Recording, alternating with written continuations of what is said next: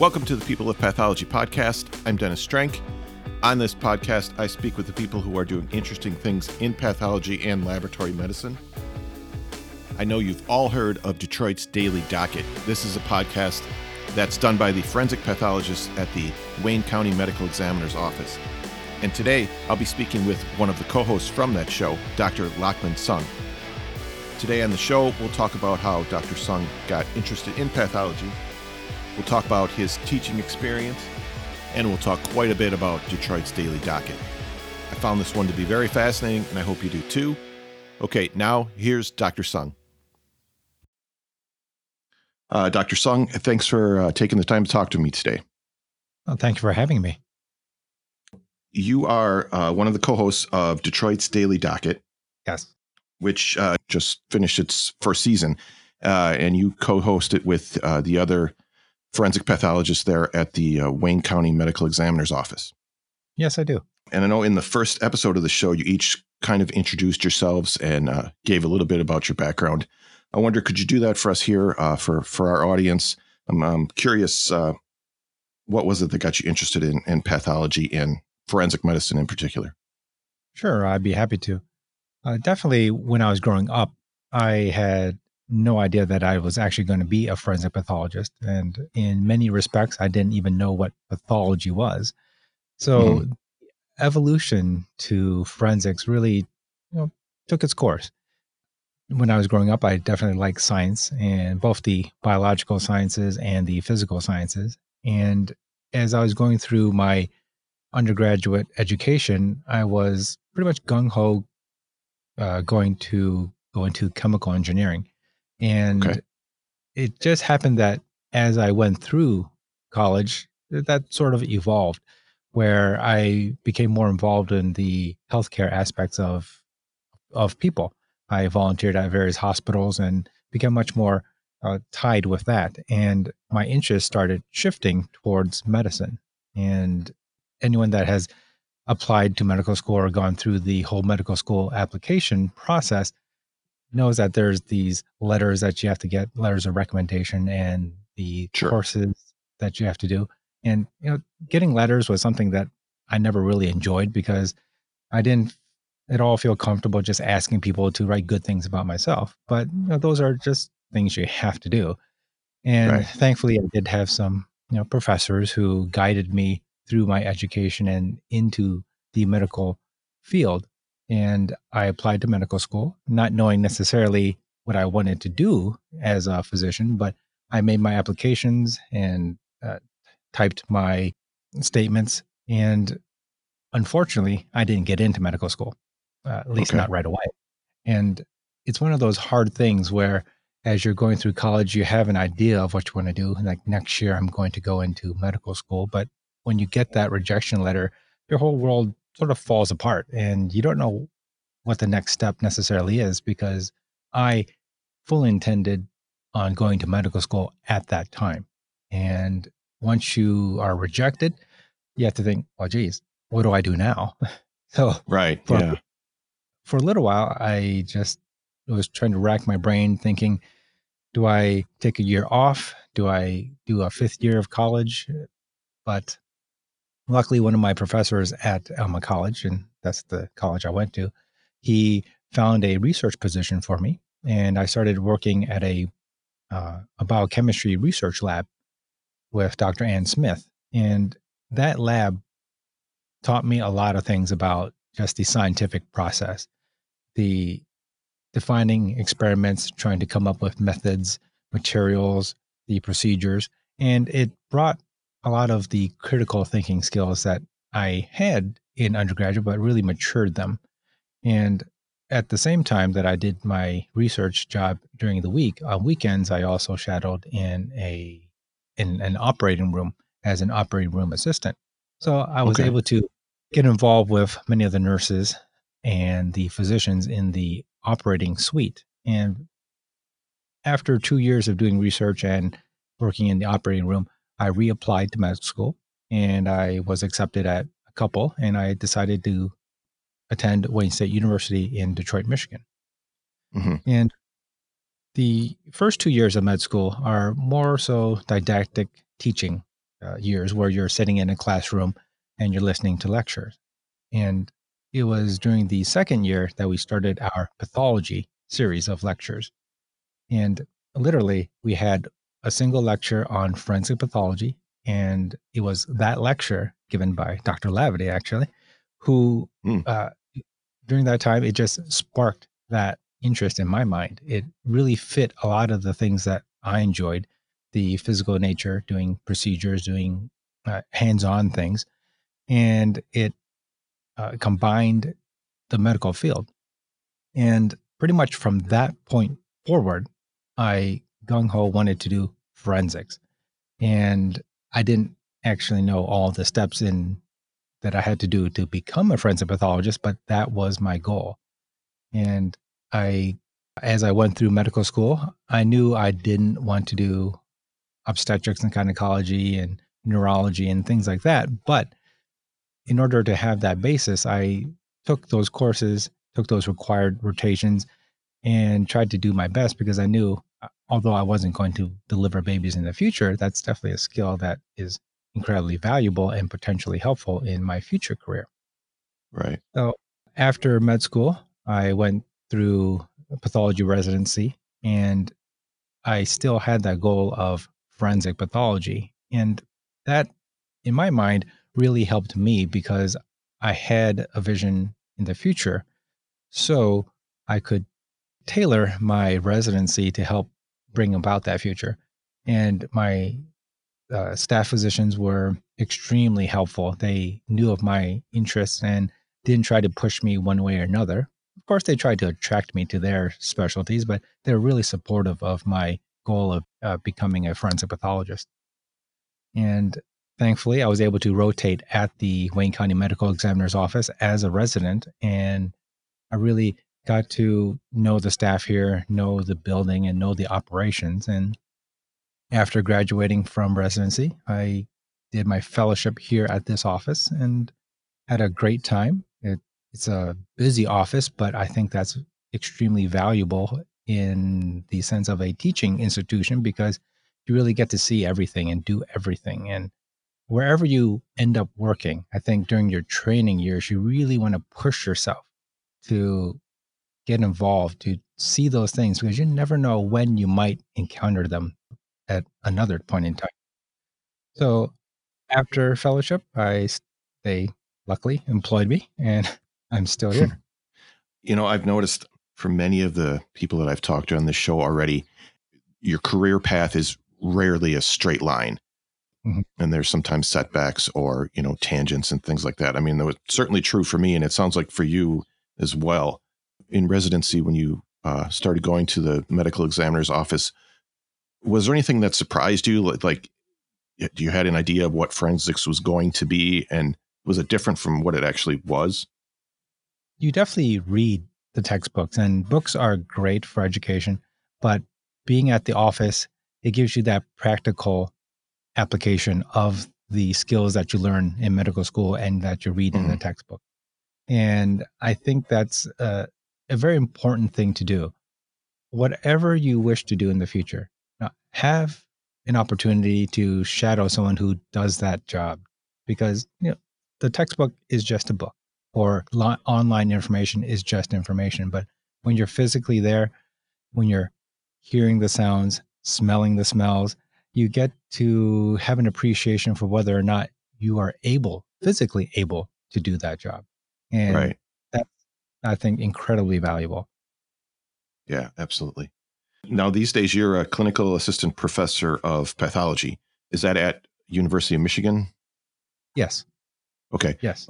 What are some of the courses that you teach? Is it strictly like forensic pathology, or do you teach general pathology also? What kind of things do you teach?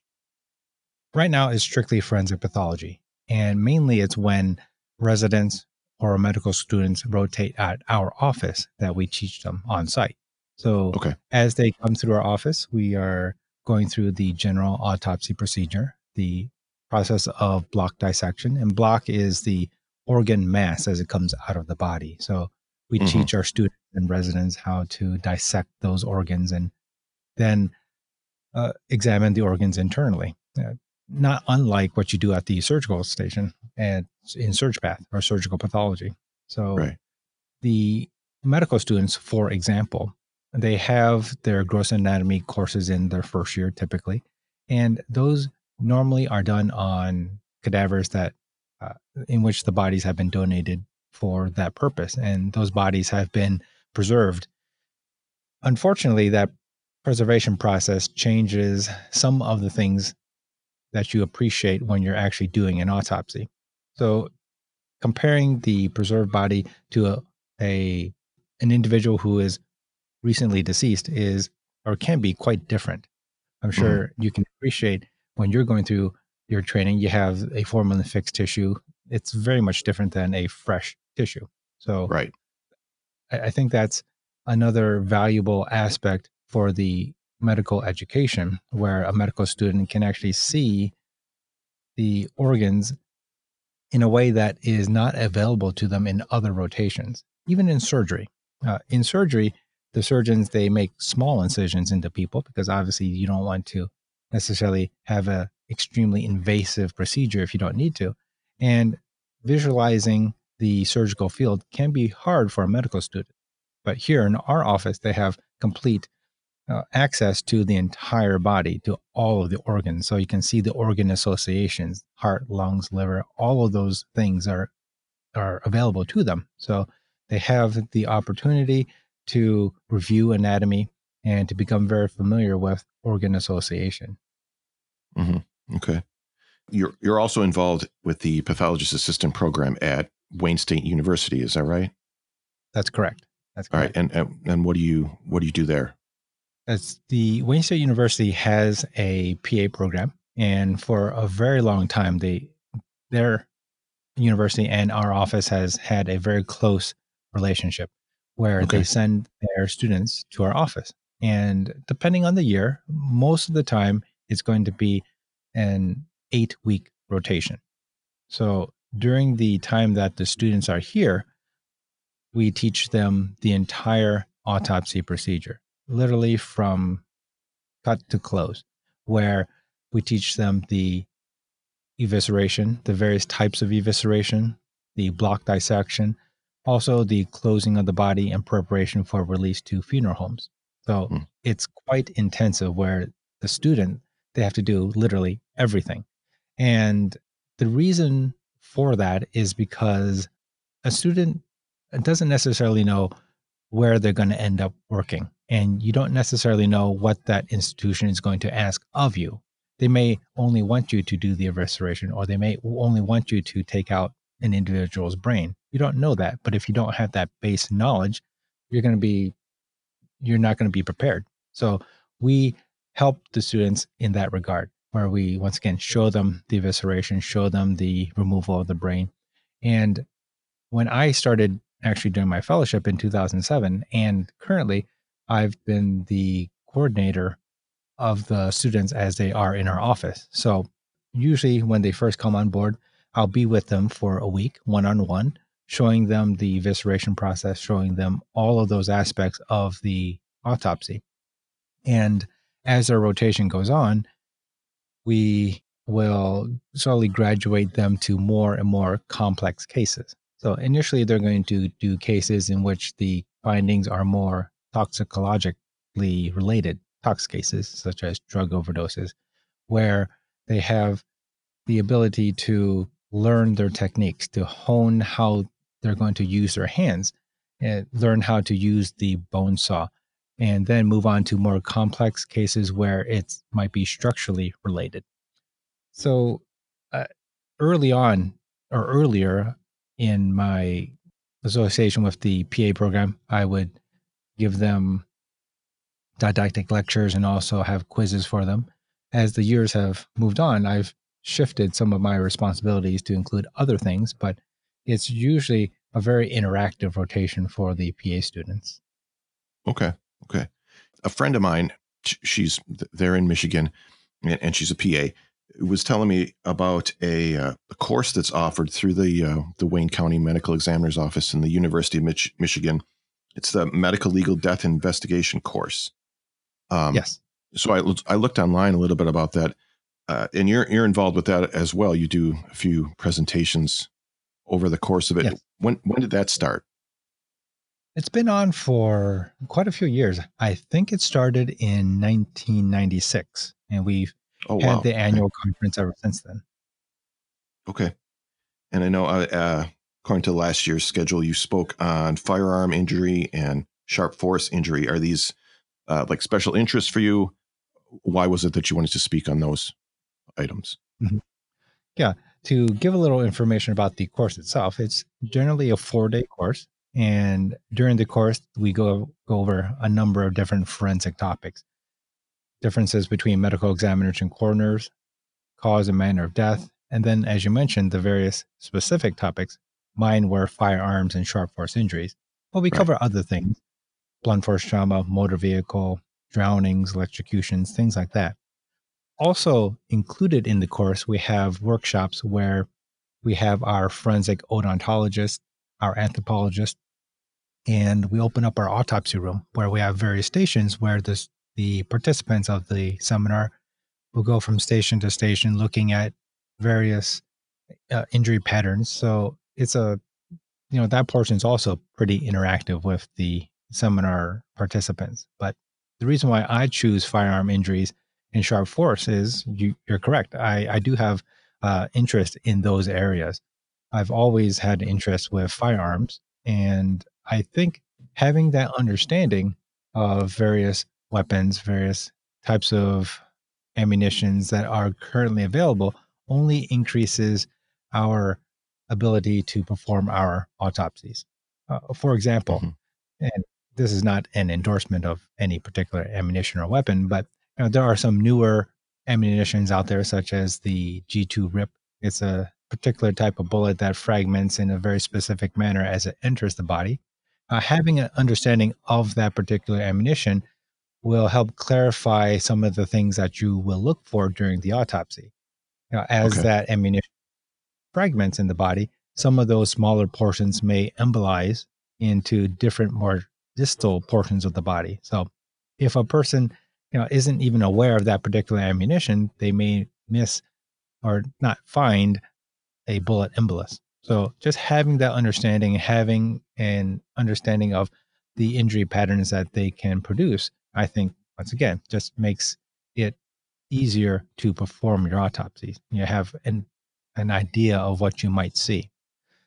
And I also use that information to help teach the other physicians and other students that come through our office.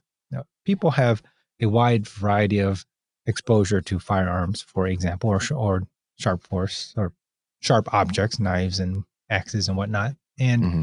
it's not easy to gauge what one person might know or what another person doesn't know. So being able to present them with physical examples of the different types of firearms provides them with information. And I think information is really critical to understanding because a person might have heard what a revolver is or might think they might know what a pistol is, but being able to physically look at the object compared to a traditional hunting rifle or the quote unquote scary AR-15, uh, being able to give them that physical appreciation will help educate them. And then hopefully that translates to education of other people as they go through their practice.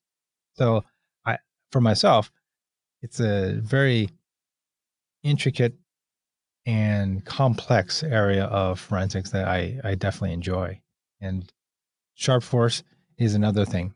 Common items such as knives are everywhere. And understanding when you're talking about stabbing versus cutting, what are those things? And you might think that a medically trained individual would have that understanding, but sometimes they just don't. And it's not necessarily their fault, but Hmm. by being able to educate them, I think just helps the learning process. Sure. Uh, what types of people register for this course? Are they all in the medical field or other areas as well? It's pretty much open to anybody Okay. and definitely medical professionals, but also we have a lot of police investigators. or officers who attend the course. During the, if Sure. you do attend the course, we have continuing medical education and also other credit for attending our course. But no, it's not restricted just to the medical field. It's pretty much anybody that wishes to take the course. Obviously, our limitation is more space than anything. Our conference rooms are only so big. And to be honest, I'm not sure necessarily what we're going to do right now just because of our current health situation of COVID-19 / SARS-CoV-2. Right. Obviously, we cannot pack a bunch of people in a seminar room. That just would be irresponsible. So I'm not exactly sure what we're going to do with our seminar. We annually had it in the September, November time, and we are not having it this year. Right now, we've pushed it back to next spring, and we'll see how things are next year. Okay. All right. So let's get into the podcast. Detroit's Daily Docket is a wildly popular podcast that, like I said, it just finished its first season. How did the idea for this come about, and why was this the right time to start this podcast? Mm-hmm. Yeah, the idea came from Dr. Laverty, and forensic pathology unfortunately suffers from a couple of different things. One of the big things is that there is a shortage of medical examiners. Yes. And it could be for a number of different reasons, but we wanted to find ways that we can expand the number of applicants we have for our own building. Obviously, a little selfish on our part, but we want to get people moving into forensic pathology. And we're trying to think of different ways to do so. And all of us in the office give lectures and presentations, but that only reaches a very small number of people, usually people that are they themselves interested in the area. But by opening it up in a podcast form, I think our audience is much more broad, and it's not limited to those people who, like you said, can only come to our seminars. So by having it out in the ether, anybody that think they might have an interest is able to tune in and listen. So I thought it was an excellent idea on her part. And she and I, we work very well together, where she has all these great ideas and I sit back and I think, well, how can we bring about that idea to actual fruition? So thinking about the equipment that we need, the method of recording, editing, hosting. Do we need a sound stage? Things like that. Those are all the things that I like to do. So we were able to come up with an idea, the list of topics, and take it forward. As far as the current time now, admittedly, I'm not a social media expert at all. I actually don't do a whole lot of social media things in general. And I didn't know a whole lot about podcasting. And the great thing about our time right now is I think that there is just an amazing amount of information at our fingertips. For those people that have access to the internet, you're able to do a quick search and find practically everything that you want. So I'm a heavy user of YouTube, and I searched on YouTube how to start a podcast, and I used various podcasters out there.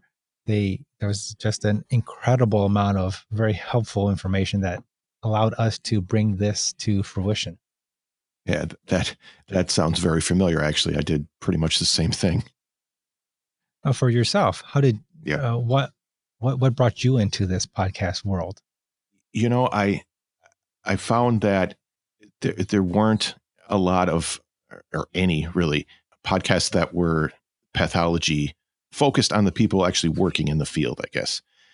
And I thought, wouldn't it be great if, people like, yourself and me and other lab professionals, if there was a podcast that talked about all of them and told, we're kind of tucked away in the basement in the lab and nobody knows about us. And so I thought, what if I could, I don't know, tell the world about what we do? So that was kind of the original idea, I guess.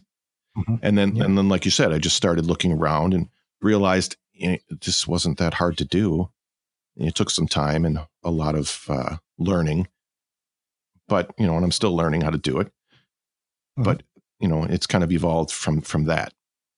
Yeah, I think I agree.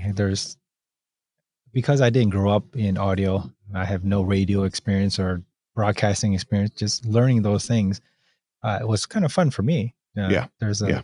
it's a lifelong learning experience. I think that's what really enriches our own life. And looking at selecting the different types of microphones and things like that, I found it a lot of fun. And just bringing our whole office into this podcasting world, I think really helped boost the morale of the whole office. I mean, when we were trying to put together our teaser, we had to record a bunch of different sounds and getting our announcer. We had contests for the people who wanted to be the voice of the Okay. podcast, and also the cover art. We had uh, selections of that, and I think the whole office really enjoyed getting involved with it. Sure. Sure. And you've had pretty much the whole office on the show at different times, Yes. highlighting the different jobs that help make the medical examiner's office run.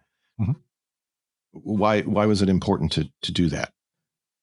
I think the hard part for the general public to understand is what goes on behind the curtains, what happens in a medical examiner's office. Mm-hmm. Unfortunately, the people that come to our office generally have lost loved ones. This is an incredibly difficult time for them. They're in a state of grief and the various stages of grief, where you can provide them with information and you can tell them that we have investigators and photographers and this and that, but they hear a very small portion of that just because of their current psychological and emotional state. So that's completely understandable. So what our goal was to introduce everybody that works in our office to the public and let the public know that we have photographers, that we have investigators, that we have autopsy technicians and clerical, and all of those people are critical to the function of this office. Without any one of them, we would not be able to function. You might think, well, sure, the doctor can take all the pictures and cut all the bodies and do everything. And that's not really true at all. If you had just the physicians doing that, the workflow would be extremely slow. So we have all those people in our office. And as I said, we wanted to expand our field. So by just letting the public know that we have photographers or we have autopsy technicians, people out there might not even know that. So if a person in the public has an interest in photography and think, "Oh, hey, I might be able to do that. Why don't I?" So as we went through our season, time and time again, the message I received from the people I spoke with was that people had no idea that that position even existed. So Yeah. it was important for us to highlight them because once again, they are critical to how we operate. And in the future, we plan to roll in some other individuals, such as our anthropologist, such as our odontologist, to let those other people know with other interests that yes, don't count out working in a medical examiner's office. One of the positions that I personally found particularly interesting, you employ pathologist assistants there at Wayne County, which is Yes, not we do. commonly done throughout the country. How did that come about?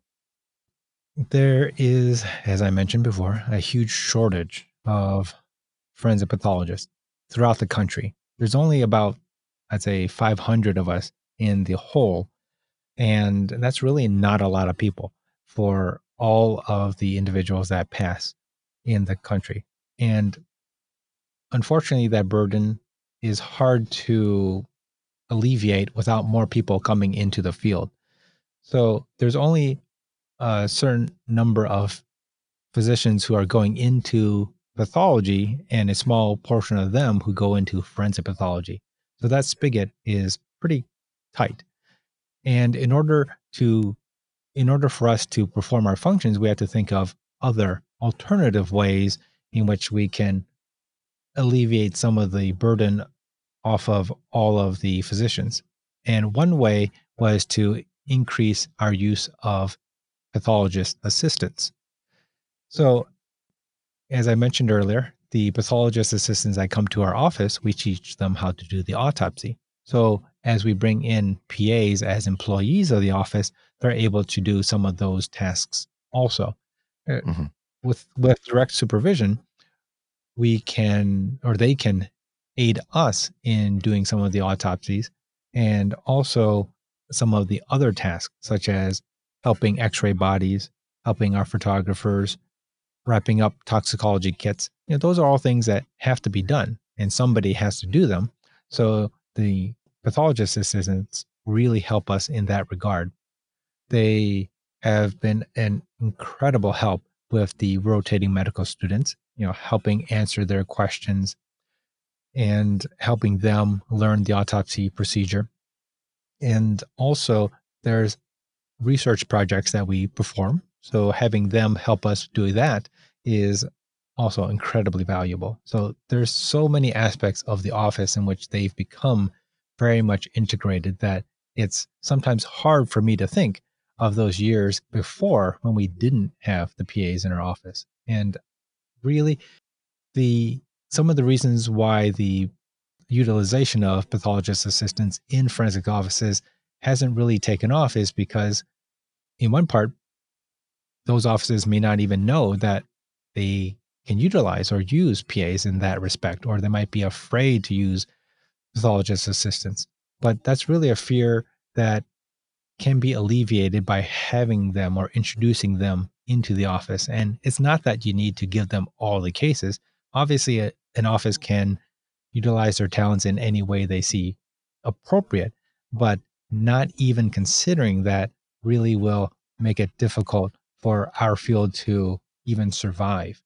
And years ago, when they were introducing pathologist assistants into SurgePath, it was feared. But now, in many parts of the country, you wouldn't even bat an eye to think that PA would be in surgical pathology. So that's how we want this field to go. And eventually it will, in my mind, but there are some hurdles that we have to overcome in order for that to happen. One of the stated goals of the Detroit's Daily Docket podcast was to dispel myths about the field. And I found a quote from Dr. Lavity. She said, "The field of pathology is often misunderstood in popular culture, which perpetuates the misconceptions dealing with the science.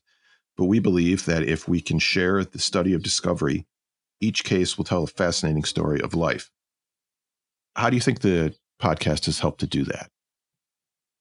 With every death, there are many aspects to them. We in the office only see a small portion of that. We determine the cause and manner of death, but there is more to that. This person was somebody, they had a life. There was a before, and now we're seeing the after effects. Mhm. And by integrating some of the backstories into our podcast, we can help flesh some of that out to illustrate that there's more to this field than just the death itself. Because unknown to a lot of people, we actually do have quite a lot of interaction with family members and the police and lawyers, where it's important for us to be able to communicate the information that we have to those different arenas. And hearing the information from family members and the police and lawyers can sometimes be the key portion of the case that allows us to progress. For example, let's take an individual that has died in a fire. When we Okay. perform the autopsy, we see a person that is burnt, and we can draw blood to see how much carbon monoxide they have in their blood. And the cause is easy to determine. It can be thermal body burns and or smoke and soot inhalation. But it's the manner of death that we need that other piece of information. So, as I said, we might see an individual that is burned, but it's the police detectives or the fire department that will tell us this was an arson fire that was intentionally set or might have been careless smoking. So that's the information that we need in order for us to proceed with our side of this person's passing. So by having that story, that background, it really helps integrate what we do. And those are some of the things that make this profession more fulfilling. It's not just cutting dead bodies. It's more than that. It's the interaction with the public, it's the interaction with all the other workers in our office. And by being able to explain some of that to our listeners, I think it'll help them understand some of our thought processes, why some of our cases do take weeks to months, when Mhm. it's important for us to gather that information from the family to understand, let's say, a complex genetic issue. So when a family member is frustrated that they don't have a result, there's a reason for that. And by being able to tell them in a podcast form some of the things that we're waiting for, that I think that helps everybody understand this profession a little bit more. Sure, sure. And one of the things that I really like about Detroit's Daily Docket, in each episode, you sort of explain, say, a different cause of death, and then you give examples from that are in the public record, generally celebrities or something like that, which helps to it makes it like a more practical learning experience, I guess. Was that Right. intentional? Yes, for sure. There are many aspects of the cause of death that can be confusing. Uh, in season one, we spent a couple episodes on asphyxial types of deaths, for Hmm. example. And asphyxia is a very wide, broad category. There can be smothering, strangulation, chemical asphyxiants. Some of those definitions sound very similar. And when you're reading through those chapters in the forensic books, you can be very confused with it, even for medical professionals. So you can read that strangulation is defined by A and then suffocation is defined by B, but there's extreme overlap between them. So if it's confusing to us, I'm sure it might be confusing to the general public. Right. So by being able to just step through those nuances of those different causes of death, it will help cement that understanding. And then we bring in the cases in which the general public, if they're interested, can look up themselves, where they can see, oh, yes, Robin Williams had XYZ, and we talked about that. And this is why that particular medical examiner might have came to that conclusion. Now, sometimes we might differ in that opinion, but our goal is just to walk people through the findings. And then also by having that association with, let's say, a celebrity death, then they can have a better understanding of why that cause of death was issued in that particular case. Hmm. So yes, we did that specifically. Okay. Forensic pathology is very popular in TV, movies, podcasts such as yours. There are many others that discuss cold cases and things like that. And yet, as you mentioned a couple of times, there's a shortage of forensic pathologists, not only in this country, but worldwide. Right. What can we do about that? The shortage, I think the reason why of this, well, I don't know specifically, but I think the reason for the shortage is definitely multifactorial, as they say. Hmm. Uh, most physicians who go into medicine, they want to treat the living. They're understandably they want to help heal an injury, and they want to see that person progress through that injury and become healthy again. While forensic pathologists, they work slightly different. They obviously work on the dead, they don't work on the living. And the help that we provide is not necessarily directly to the decedent, but to the family or to the wider public. So some physicians who go into medicine, they don't want that indirect connection. They want to help directly Uh-huh. the living. So that might be kind of hard for some people to steer into the pathology area. Now, in pathology itself, that too is pretty broad, because pretty much any part of medicine that you can think of, there is a specialty in pathology. If you are interested in the heart, there's cardiac pathology. If you're interested in children, there's pediatric pathology or renal pathology, pulmonary pathology.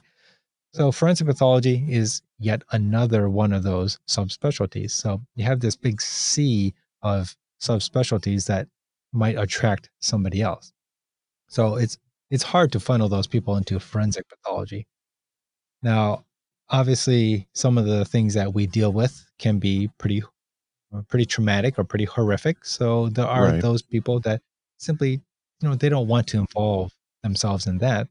Understandably, it can be pretty uh, difficult to handle. So that's another reason why someone might steer away from forensics. And testifying is a big part of what we do. People don't necessarily want to enter into the courtroom. I can say that most lawyers are very professional. They are very respectful, and they just want us to relay our findings. And it's not like television necessarily, where they're there to hammer on you and really ask you those tough questions. Sometimes it does happen, but for the most part, testifying is not that way. But there might be that picture in a person's mind. That's what you're going to encounter. So that might be yet another reason why they don't necessarily want to go into a forensic pathology. Hmm. And another reason might be that for the most part, forensic pathology is a public service. Many times it's tied to a government entity of some sort, whether it's state, local, federal, and it's not necessarily a private sector job. So there are those aspects of it also. So there's so many things that might make it difficult for a person to find themselves into forensic pathology. And another, as you mentioned, the TVs and movies, that might be something that alters a person's perception of what forensic pathologists do. And I will admit to you, I like CSI. I know some people I do too. would yeah, people would say, how could you like that and you're a forensic pathologist? And you have to understand that these are television shows. They're made for entertainment. And if education comes along with it, that's great. But their goal is to get viewers. And like I said, I like CSI, but a person that grows up thinking CSI is forensics might be a little disappointed when they actually enter into that field or look into that field. If a camera crew followed me around and watched me type reports, that'd be incredibly boring. And that's obviously not good TV. So Right. I understand that. And if you can understand that, then that's why I like the show. So I'm Hmm. okay with that. But television and movies make it difficult or can make it difficult for people to have a good understanding of what we do. So those are all the things that make it hard. And that's one of the reasons why we did this podcast to draw back the curtains, to let people know what we do here in the office. Some of the things we do, some of the things we don't do. And if we can attract people to this profession, that's great. And for me, it doesn't matter what aspect. If it's attracting investigators, great. If it attracts photographers or clerical staff, and I don't want to discount clerical because they really are the key to our office. Hmm. Those are all things that are important. Just exposing the public can only be good in my mind. Sure. When can we expect season 2 of Detroit's Daily Docket? You already working on that? We're writing some scripts, we're thinking of topics. Okay. Some of the things that we plan to cover in season 2 include sharp force injuries, blunt force, maybe some postmortem changes. I know manner Oh, of death is a topic that brings up a lot of discussion. So going over different manners of death and how we approach them. And we have many pathologists in the office, and we all might have a slightly different take on manner of death. So even if we disagree with amongst ourselves, that's a good discussion to have. Other things might, in fact, be including some television and movies where we will ask our audience to give us examples of medical examiners that they've seen in a TV or a movie, go through that scene in that show, and maybe dissect out some of the things that they did right, some of the things that they did that they did wrong. But once again, this is all entertainment. So it's taking in a light fashion, not to criticize anybody. Uh-huh. And something that's also popular, or at least popular in people's minds, is, quote unquote, getting away with murder. So looking at some of those aspects in which it's actually very difficult to obscure a homicide from another type of death. Well, those are all some things that we're working on right now. Exactly when we'll start, we're not entirely sure. I think if we can get some scripts down and start recording in the summer, maybe fall or maybe winter time, we'll start up with season 2 again. Okay. That sounds very interesting. I know we're all looking forward to a new season. Is there anything that I haven't asked you that you wanted to mention? I just want people to understand that this experience has been really positive for all of us here. I know that, as you mentioned, there aren't that many podcasts out there that highlight forensics or pathology in general. And yes, you can get those specialty niche ones, but things that talk to people and just get it out to the public is extremely important. I think the more people that know about it can make the decision on their own to either pursue it or discount it. But if you never know of it in the first place, then you won't know what you don't know. So Right. I think it's extremely important. I think what you do is excellent. So I definitely thank you. encourage you to continue. This has been fascinating. Dr. Sung, thank you very much for taking the time to talk with me today. No, I was happy to do so. And if you ever find yourself in our neck of the woods, I encourage contact me. We'll have you in. Oh, that's awesome. Thank you. Great big thank you to Dr. Lachman Sung. I'll have links to Detroit's Daily Docket and all of their social media accounts in the show notes. And of course, you can follow this show on Twitter at People of Path. So if you haven't already, go and subscribe to Detroit's Daily Docket and make sure you subscribe to People of Pathology podcast. And then share both shows with someone you know. And together, let's inspire their next generation of pathologists and laboratory professionals. I am a member and the CFO of the American Association of Pathologist Assistants.